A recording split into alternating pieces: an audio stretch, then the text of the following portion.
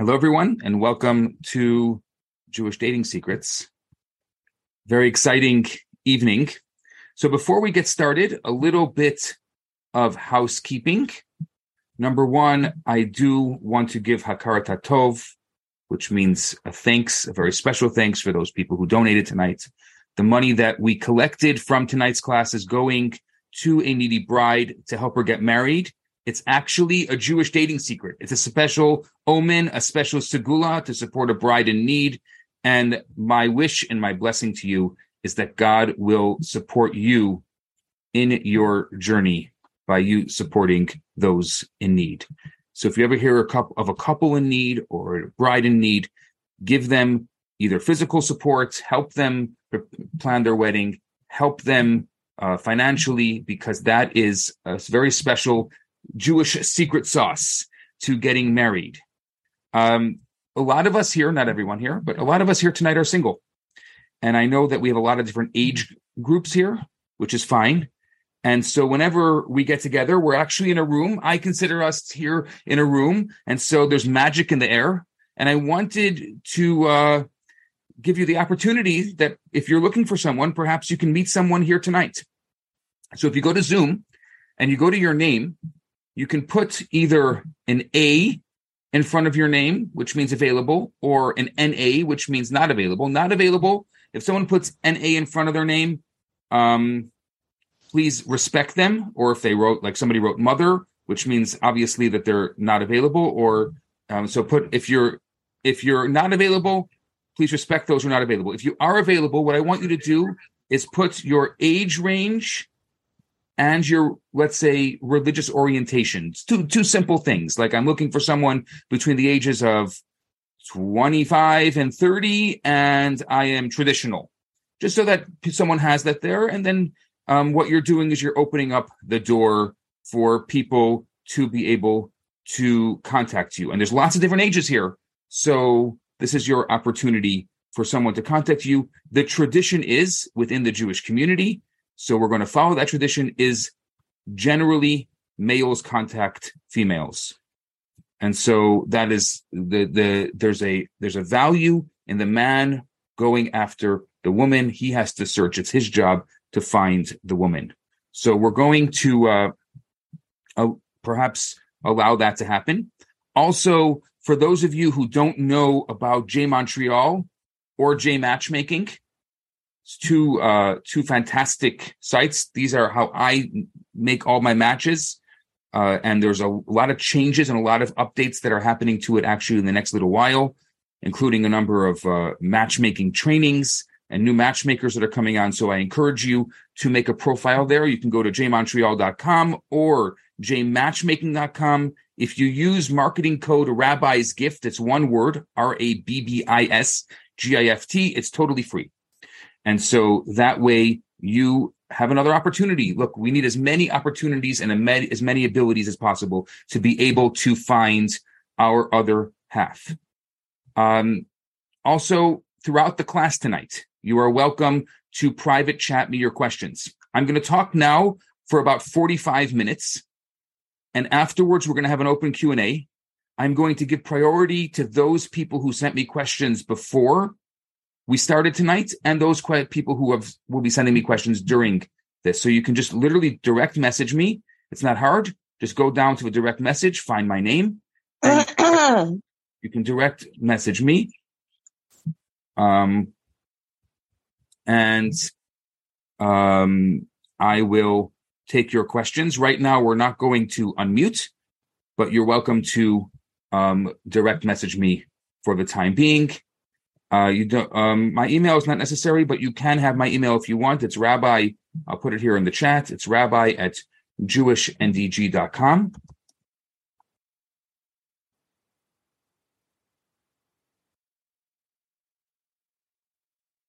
Well, someone needs to be muted. We're just going to mute all for now. We'll mute everybody for now. That way it doesn't disturb anyone else. And then we'll allow you later on to unmute. Okay. So tonight, once again, we are talking about Jewish dating secrets. What secret are you expecting to hear tonight that you don't already know? I mean, so many of us know so much. If I were to have to give you one, let's say, secret tonight, I'd like to tell you that 50% of your marriage is right here in this room. Half of your marriage is right here in this room. That's you. You are here. And that is half of your potential marriage. All you're looking for is the other half. All you're looking for is another 50%. It's not complicated. You're not looking for, some people think that you have to look for a lot of people. And if you just do a numbers game, it's not a numbers game. You're just trying to find one person. That's all you're trying to find. It's that simple. Or that complicated if you make it that complicated. The other thing, and something that I speak about a lot, is that the person that you're looking for, needs to be a complement of the person you are. But tonight I want to focus on something else. I want to focus on the idea of love, or true love. I'm going to start off by asking, do you believe in true love? Now, stop for a moment and think about it. I love to see in the comments, please put it in the comments. Do you believe in true love? Somebody says, yes, I used to. Yes. You can also private message me if you don't want to do it in public. I'm getting, wow, yes. I do maybe, someone says, okay. Yes, wow, a lot of yes, people believing in true love. I think so, yes. It's a different view now than earlier, but I do believe it. Okay, maybe. No. Oh, this is very, very, very nice. I like this comment. True love is made and not found. I'm going to talk about that soon. You may be onto something. This is great. So, true love, does it really exist? Is there an example, for those of you who said yes, is there an example of true love that you could think about offhand? Maybe you've already experienced it. Maybe you've witnessed it firsthand. You're welcome to write it. Maybe a line. Have you ever witnessed your parents? Okay. A parent caring for a sick husband? Yes. In marriage? Okay, obviously probably the marriage of someone you know. My parents being together 68 years. Wow. Mazel tov. That's an amazing, unbelievable.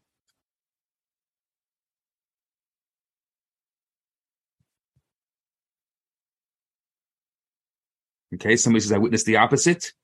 Somebody else says, in the movies, my parents, my brother and sister-in-law, fantastic.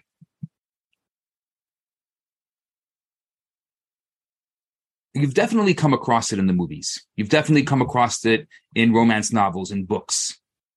And one day, and I hope that day is soon for you, I think you're going to find yourself enveloped by it. You're going to feel the butterflies in your stomach. You're going to be floating on cloud 9. Love. It's going to look rosy. It's la la land. It's going to be reality. True love is so powerful that there are few, if any, other things in life that we desire to make permanent. So the idea of love is forever or till death do us part. This is precisely why I think it's so important that we explore true love tonight. See, on the one hand, love seems intertwined with the concept of eternity. And in reality, eternal love seems so elusive. I saw an interesting study from the American Psychological Association that more than 90% of people will marry by the age of 50. However, about 40 to 50% of married couples, at least in the United States, because that was where the study was done, will divorce. And I think it's fair to say that most people who do get married, when they get married, they're feeling true love for each other. And they, I would say, usually have felt it for quite some time already. Well, I would assume so, right? That's why they're getting married. Yet, depending on how you look at the statistics, 35 to 50% of first marriages end in divorce, and it's even higher for second and third marriages. So, what causes people to fall out of love? If true love really exists, as so many of you said that true love really exists, so what happens that someone can fall out of true love? How did it turn to animosity? Let's pause. Let's think about that for a second. Instead of trying to jump and answer, let's think about it for a second.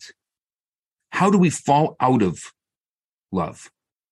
How does love turn to animosity?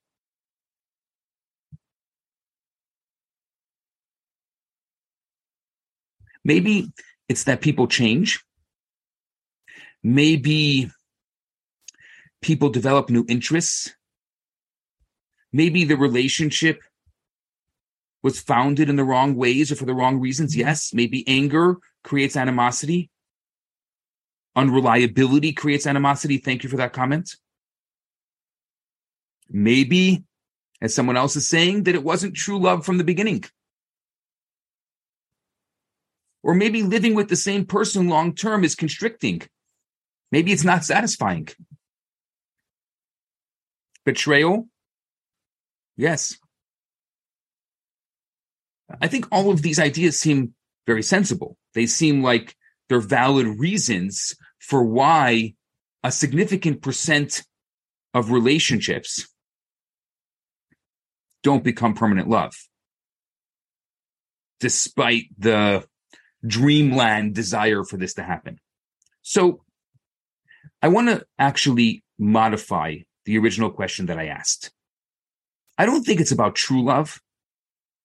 What I want to know is, how do we turn true love into lasting love? How do we turn true love into lasting love?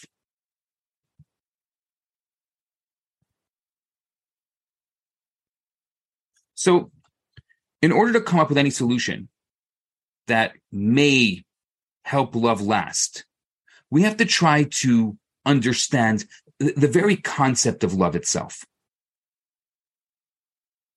What I want you to do, if you have a paper in front of you or on your phone or wherever you are, I want you to write down. You can even write it in the comments if you want to, or you can write it as a private message to me. I want you to write down 2 things that you love. 2 things that you love.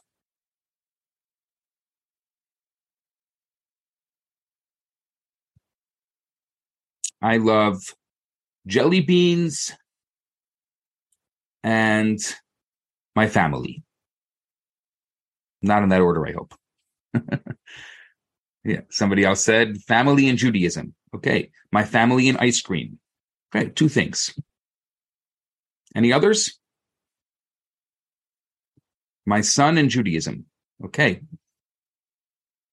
Look at this, such a Jewish group here. That's the things you love. Oh, Hashem. Yes, of course. Love helping people. Okay. Plants and cheesecake. Food and animals. It's a good one. People in my life and life. Dogs. Creation. This is fantastic. Any others? 2 things that you love. Learning. Love learning. Great. Love freedom. I'm going to say it because somebody wrote it, and I got to say it. Someone says, I love bacon and cooking. I thought it was baking, but he said bacon. Look, to each their own. No judgment here. Love meeting people. Love reading and traveling. Love my free time and sleep. Love being in nature. Love swimming.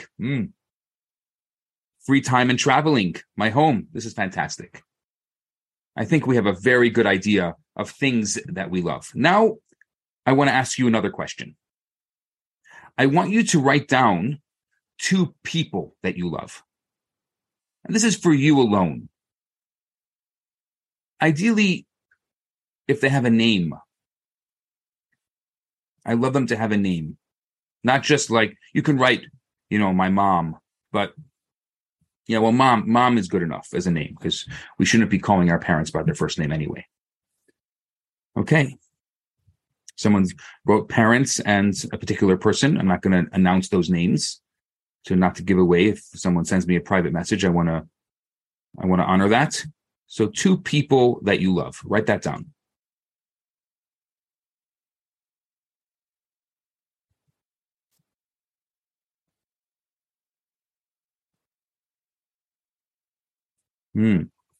My chat box is much less active, which is good. It means that you're writing down real people, which is really what the point of this was.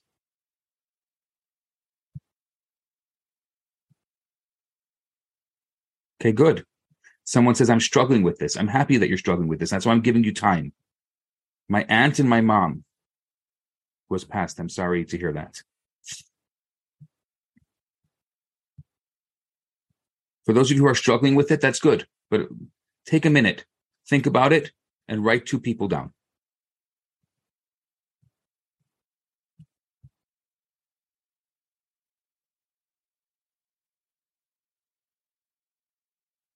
Give me some thumbs up if you've written the 2 people down, just so I know that we can move forward.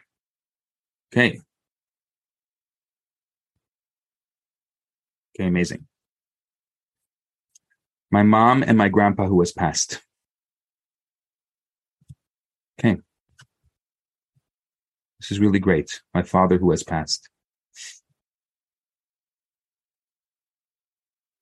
My grandma and my friend. Okay. We'll be back after a quick break. Are you tired of swiping right on every dating app out there and still getting nowhere? Are you convinced that you'll forever be alone, surrounded by nothing but cats and empty takeout containers? Hi, I'm Eliza Ben Shalom, the host of the new show, Jewish Matchmaking, which you can find on Netflix. And I'm the love rabbi, Rabbi Yisroel Bernath, and we're inviting you to join us for Matchmaker.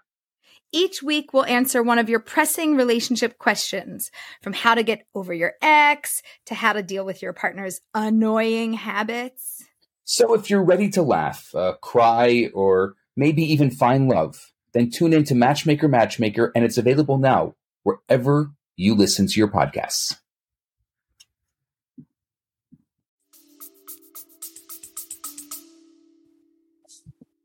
This is really special, and I think for those people who are loving people who have passed away, it's a great opportunity to close our eyes and say a little prayer and think of them. Just an opportunity to bring them back into our lives and think of them is always a really special moment. If those are the people that we love and they're not here physically with us. Someone else said, my students. Beautiful.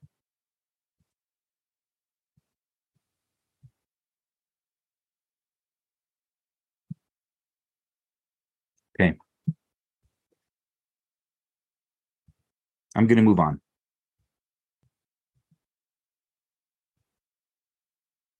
Isn't it strange? Isn't it strange that I asked you to use the same word to express the feeling for a thing and the feeling for a person? I mean, imagine you go and visit your mother or your grandmother, and she opens the door to give you a big hug, and you say, "I love you, Grandma." And then you notice that she got a new doormat, and you comment, "Hey, Grandma, is that the new doormat? I love it so much." Now, are you saying that you have the same feelings for your grandmother and her doormat? No, she's not a doormat. What I'm saying is that you have the same feelings for your grandmother and her doormat. See, when we think of relationships or marriage, one of the primary words that come to mind is love. And for good reason. Love is it's a crucial ingredient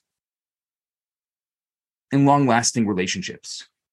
But if I suggested that you married one of the two things that you wrote before, you look at me as if I was crazy.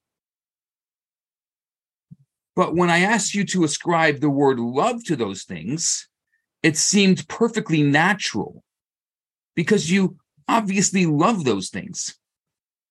So clearly, when we're dating, when we're in relationships, when we're in marriage, these should be synonymous with love.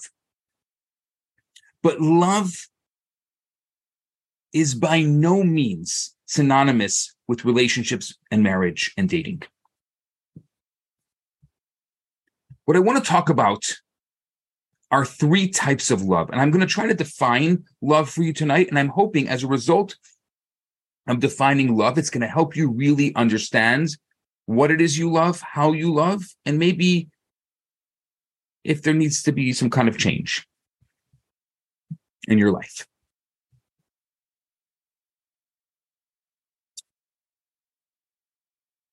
Let me use love in different contexts.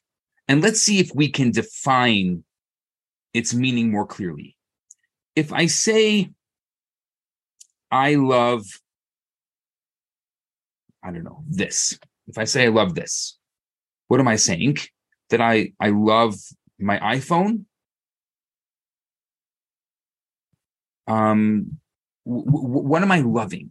Am I loving what it is? Am I loving the item? Are like you said, are you enjoying it?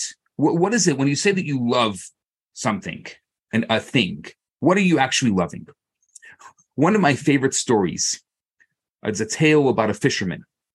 The fisherman catches a beautiful looking salmon. And as the tale goes, the salmon is terrified. And the salmon tries to jump back into the water. And then he hears the fisherman musing about his catch. He says, what a wonderful salmon. The king loves salmon. I better bring this to the king. And the salmon's relieved. He's thinking, the king loves salmon and everything's going to be okay. The journey to the palace is long, it's dry. And the salmon is working so hard to stay alive. And then he hears it again. The palace chef takes a look at him and says, wow, the king will love this. I better prepare the salmon for him. And again, the salmon, as the tale goes, is relieved. The salmon gets a second wind.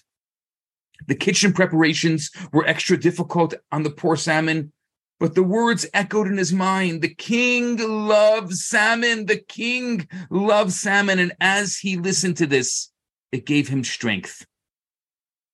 Finally, sitting on the king's plate, the salmon is ready for his salvation.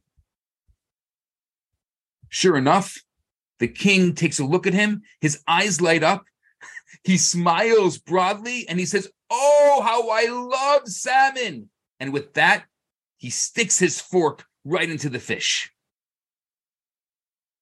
And with his dying breath, the salmon looks at the king and chides, you don't love salmon. You love yourself. And I think the wise fish has a point. When we say I love something, what we're really saying is that I love myself. And I love how that particular thing makes me happy. And I'm not saying there's anything wrong with that. Loving ourselves is important. But we're loving that. We're really loving what that can do for me. We're loving how that makes me happy, how that gives me pleasure. This is the most elementary, and I would say the most common meaning of love. We're going to call this love tonight, I love it. That's the kind of love it is. It's a love it type of love. I have a feeling of desire, and it could be a thing, it could be a person. That person or that thing can assist me with fulfilling my desire. Many of the things that we say that we love, they actually fall into this category. We don't love the fish. We don't love the chocolates. We don't love the new clothes or the new shoes. We love ourselves, and we love the way the fish, we love the way the chocolate, we love the way the new shoes make us feel when we're eating it or when we're wearing them. So the same is with relationships that we have with people. Sometimes we say we love those people, and really what it means is we love the way they make us happy. That relating to them gives us a sense of connection. We derive pleasure from being with them. And in the context of this relationship, they're essentially an it. They don't really exist because we don't truly love them. We love how they make us feel. So let's clarify. This type of love doesn't necessarily mean that we don't care about them or that we don't treat them properly. We're not talking about a relationship that is not a good relationship that needs particular help. We're talking about a relationship that's okay, but it's I love it. I love how you make me feel. You can care about a person, but still love them as a love it relationship.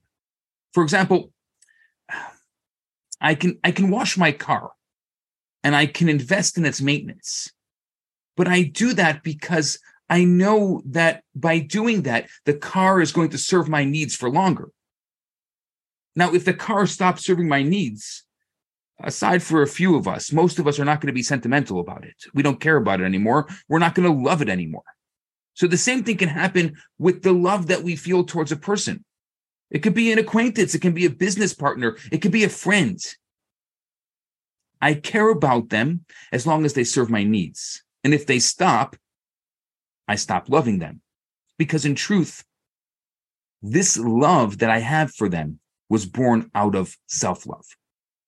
And even though the I love it arrangement that some of us have works in all types of relationships with things and with people, I think, and I hope, that we can all agree that it's a pretty shallow type of love. That love should be better than this. I want to introduce you to a second type of love. Number 2 of the 3 types of love that I'm going to introduce. So number 1 was I love it. Number 2 is I love you. The focus is on the you. So when I say I love my family, what am I really saying? Well, let me tell you a story that's in the best-selling book of all time. It's in the Torah. Let's meet Jacob, Yaakov. Many of us already know him. He's 77 years old. He's living in his parents' basement. He has a nice tent on a sprawling block in Canaan. And let's just say it's about time he leaves the house. You think? 77? So he goes to Haran. His uncle Lavan lives in Haran. And one of the goals of this trip was to look for a wife. He's 77. You know, all these people complaining about people in their 40s and 50s never married. Well, it's in the Torah. He's 77, never married. You see, there's hope for everyone. That's all I'm saying. There's hope for everyone. So, exactly. See, still a young man or a late bloomer. So he comes to Haran and he goes to the well. His mother Rebecca told him to go there because apparently that's the best place to meet women. Just by the way, ever wondering a good place to meet women? Saw you at the well.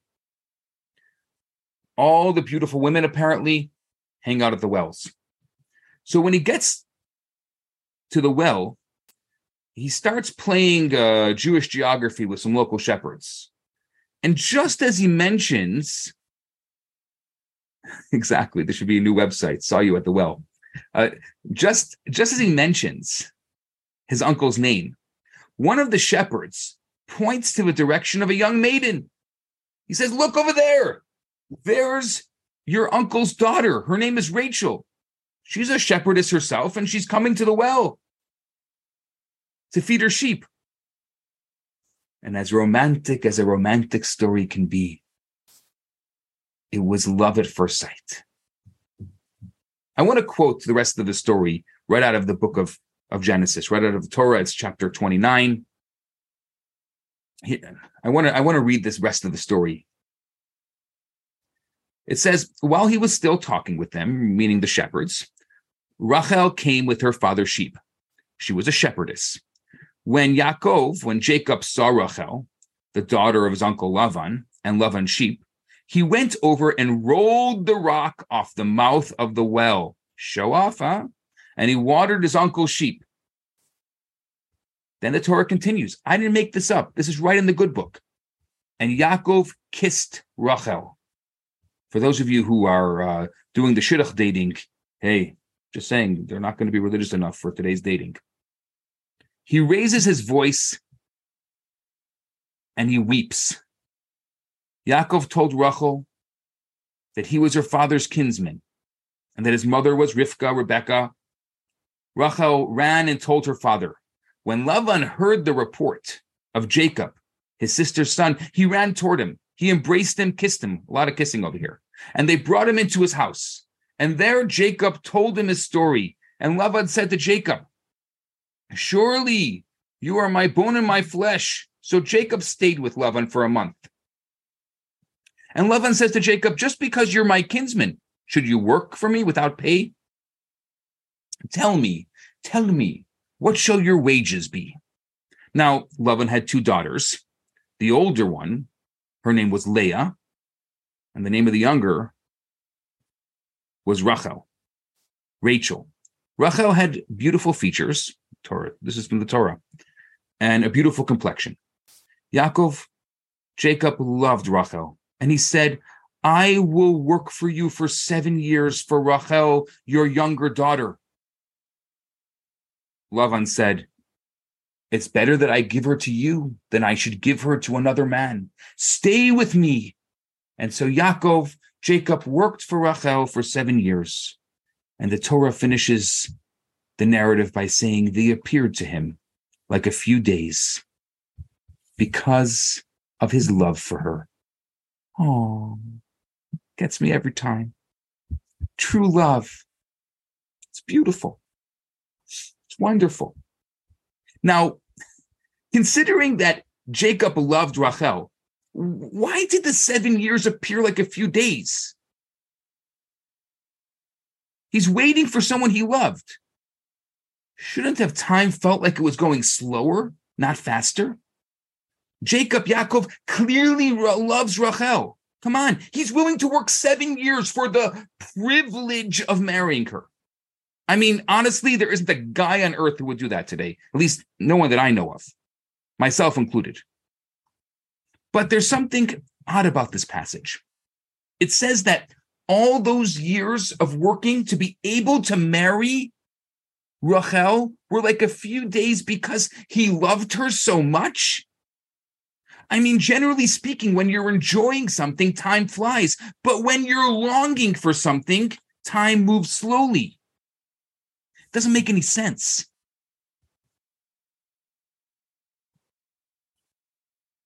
One of the possible ideas is in the fact that if you look at what was Jacob doing for those 7 years, What did he do for Lavan? He was working for him for his daughter's hand in marriage. But what was he actually doing? He was actually shepherding his sheep. Now, who shepherded Lavan's flock before Jacob arrived? Who was the shepherd? We know the Torah tells us it was Rachel, right? It says that right in the beginning of the narrative. So by Jacob telling Lavan that he would be his shepherd for 7 years, he wasn't just working for the privilege of marrying Rachel, he was working instead of her. Every day he was working so she didn't have to. He took over her job. Now that's true love if I've ever heard it. And further, Lavan says, just because you're my kinsman, should you work for me without pay? Tell me what your wages should be. This seems that, where did it say that Jacob began working? I didn't see that anywhere in the text. Did you? The simple implication is that once Jacob gave the sheep water to drink, he, at that moment, took over the shepherding of the sheep so Rachel, so Rachel no longer needed to work. This was even before he ever knew that he was going to take her hand in marriage. It was a hard job. It was a long wait. But when does something feel as though it's taking forever? When you're longing for it. That is, when you don't have it and you want it. Jacob's love of Rachel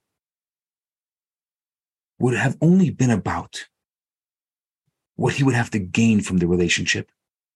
Then the love would have been something he desired, but didn't have during the 7 years, those 7 years of hard labor. So it would have felt not like 7 years, not like 20 years. It would have felt like 1,000,000 years. But Jacob's love for Rachel was much deeper than that. It was about what he could give Rachel. And for that, he didn't have to wait. He was doing that from the second he met her and for all of those 7 years. And so this is another Jewish idea, the second type of love. The first love, remember, was loving things, loving it. The second type of love we're going to call I love you. That is, the focus is on the you in the relationship. It's all about you. And even though maybe we also derive some kind of pleasure and joy from this type of relationship, I love you means that the goal of the relationship, like Jacob, is not just about receiving. No, the entire goal of the relationship is primarily about giving. So in this model, in this idea of love, those whom we love are important to us. And our love consists of being concerned for them, concerned for their needs and for their joy. It's funny because this level of love can be said to be hinted at in the Hebrew word for love. The Hebrew word for love is ahava. The aleph means I will, and the hava means give. So in this perspective, love is a verb that implies active service, not just a feeling that can be self-serving. And just as with the I love it type of love, the more you love, the more it's going to love you back. But with this love, the more you give, the more your love for them is going to grow. So it's not just a self-serving. You are actually going to see that your love will grow as a result of this. Now, this type of love, this I love you, this love that's focused on you, is a beautiful type of love. And it's usually reserved for select people. I mean, think about the 2 people that you wrote when I asked you to write 2 people that you love most.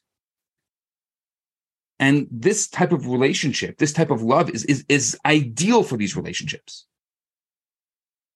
That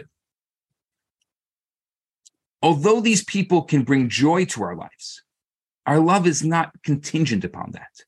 The stronger the connotation of love in this context, the stronger our willingness to do for them.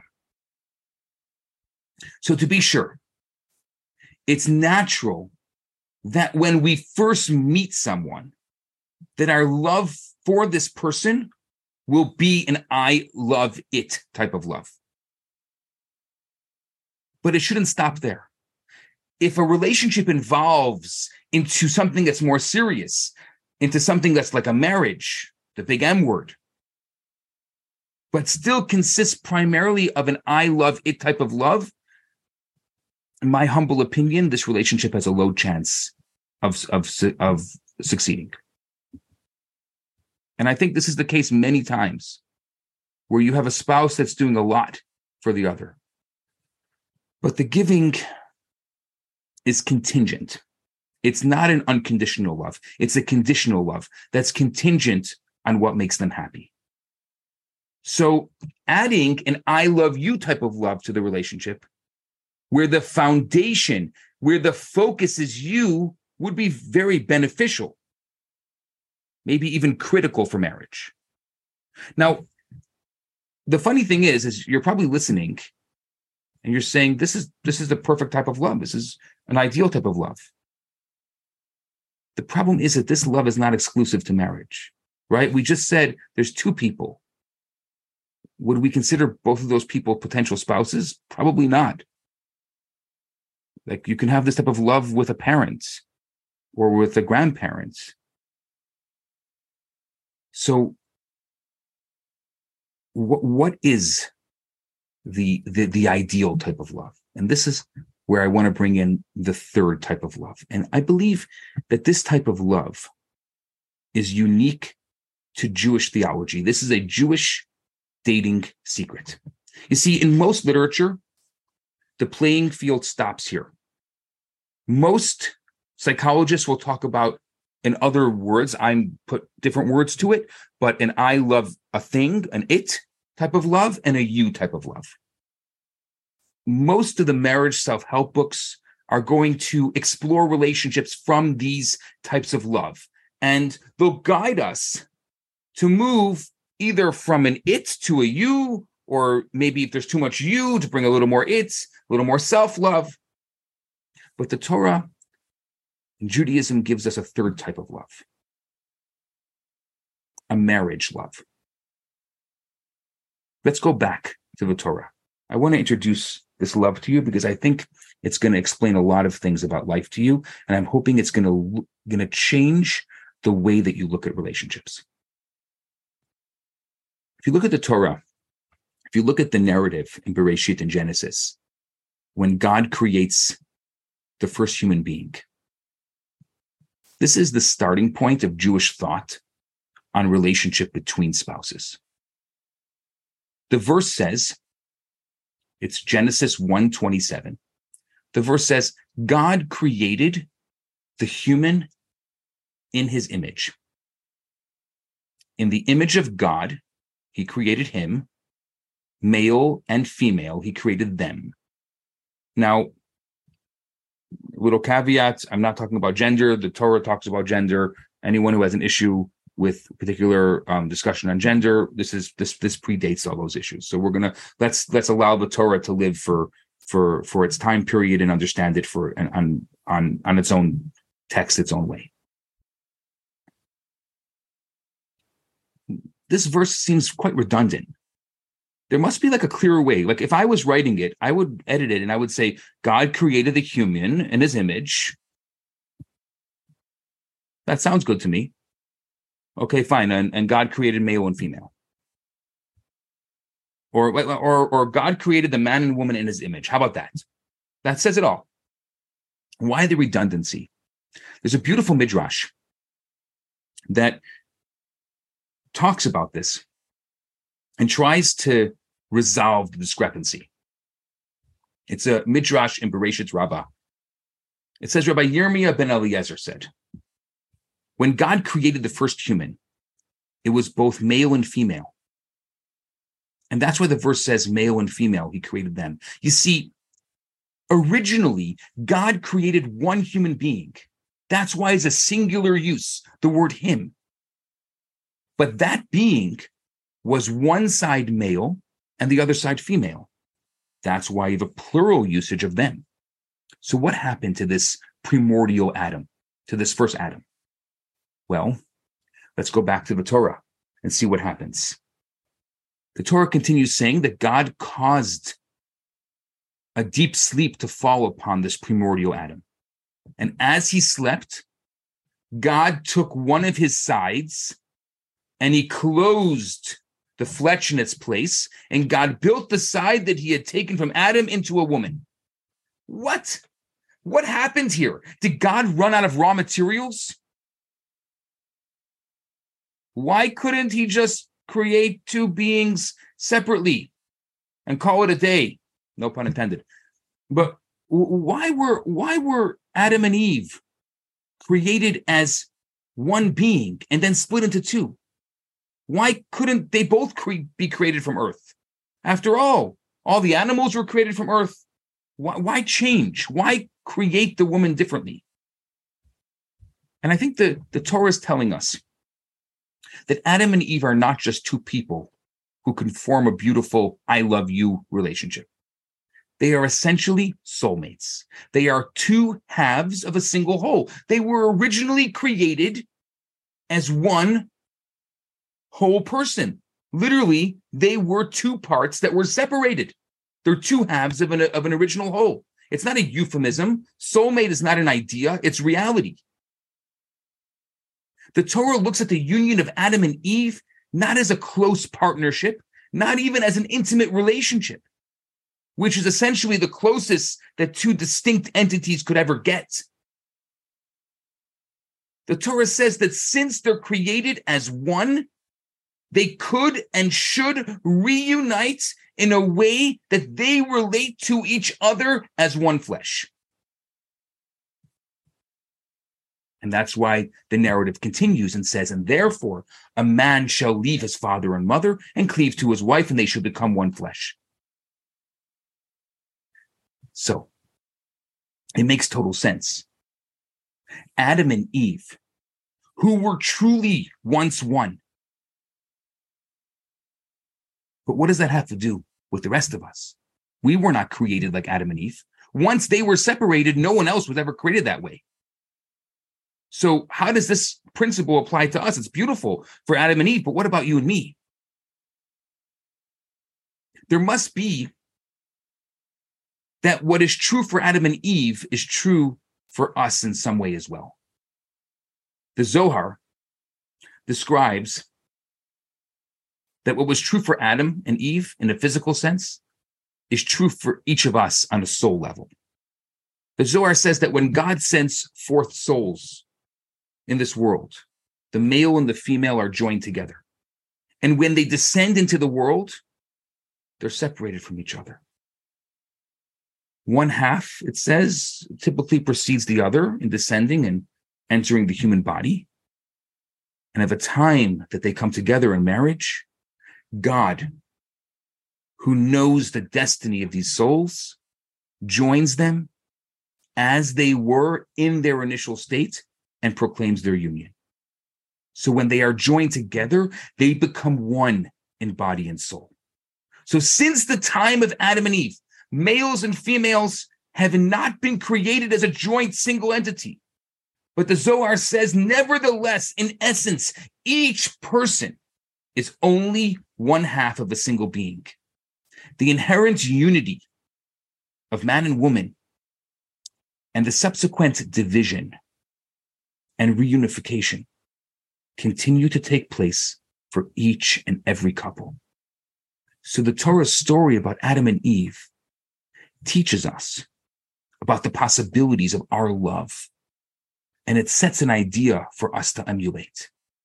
In English, we have this term soulmates, but for us, it's not that a husband and wife are distinct souls that become mates. They're actually a single soul, one that was divided from birth, from before birth, and they're reunited at marriage.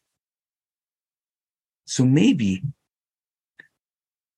if we take a look at this, we could gain some new insight as to why we're constantly seeking romance and love. You see, in a sense, we've all wandered away from ourselves. When we're born, our souls are sent off to live in an unnatural state. It's a state of complete fragmentation.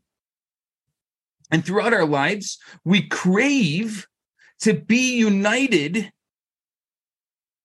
with our authentic selves, imprinted within each of our consciousness is the need to find not just someone to love, but literally we're looking for the other half.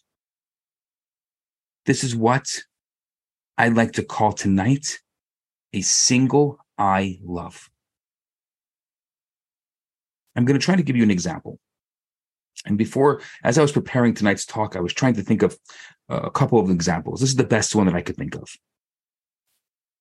Striking a match. Let's say the flame is the original complete soul. The Torah compares the human soul to a candle. So it's not just an illustration. It actually makes sense in the metaphor. So now you light two candles, and then the soul then splits, right? Vitalizing two people. And I think it's actually appropriate. It's an appropriate metaphor because the Hebrew word for man is ish, and the Hebrew word for woman is isha, and they have the same root letters, which is aleph and shin, which is aish, which is fire. So what happens if you take and you put the two wicks together? So then the two unite, two candles, one flame. That's exactly what it is. Soulmates mean that two distinct individuals become one singular flame. So it's not just this euphemism or this romantic story. Oh, my soulmate. Yes, you're my soulmate. No, it's really true. You're really two halves of a singular whole. We're not just telling a fairy tale to the children. We're telling a true story. It's nice. But how does the single I love, how does the soulmate love affect the relationship in a practical sense? The love of self is an unparalleled love, both in terms of how much we're willing to invest ourselves and how quick we are to overlook what we don't like about ourselves. So if the person we love becomes part of that same love, then we're going to be overjoyed to support their aspirations. Whatever they do, it's like we do it. When they do something, we get excited. It's like we did it ourselves. We're actually even able to look over their faults, like we look over our own faults. We can't see our own faults. And if they're really, truly part of us, if they're the other half of our soul, then we can see their faults the same way. We just overlook them. We take pride in their success, just like it would be our success. And we're concerned about their struggles, just like we're experiencing them. This soulmate love, it sets a completely different attitude with regards to solving conflicts. Conflicts are inevitable. I've spoken about this before. Conflicts are good. They're good if they're resolved properly and if there's proper communication. But conflict could be good for a relationship, often is good for a relationship. But there's a different kind of love here. Again, I was trying to find the metaphor. Just follow me with this metaphor. It's a little bit far-fetched, but hey, I'm just going to go with it for tonight. Let's say a bunch of us were going downtown for a night out, and there's no room in the car for me and for you.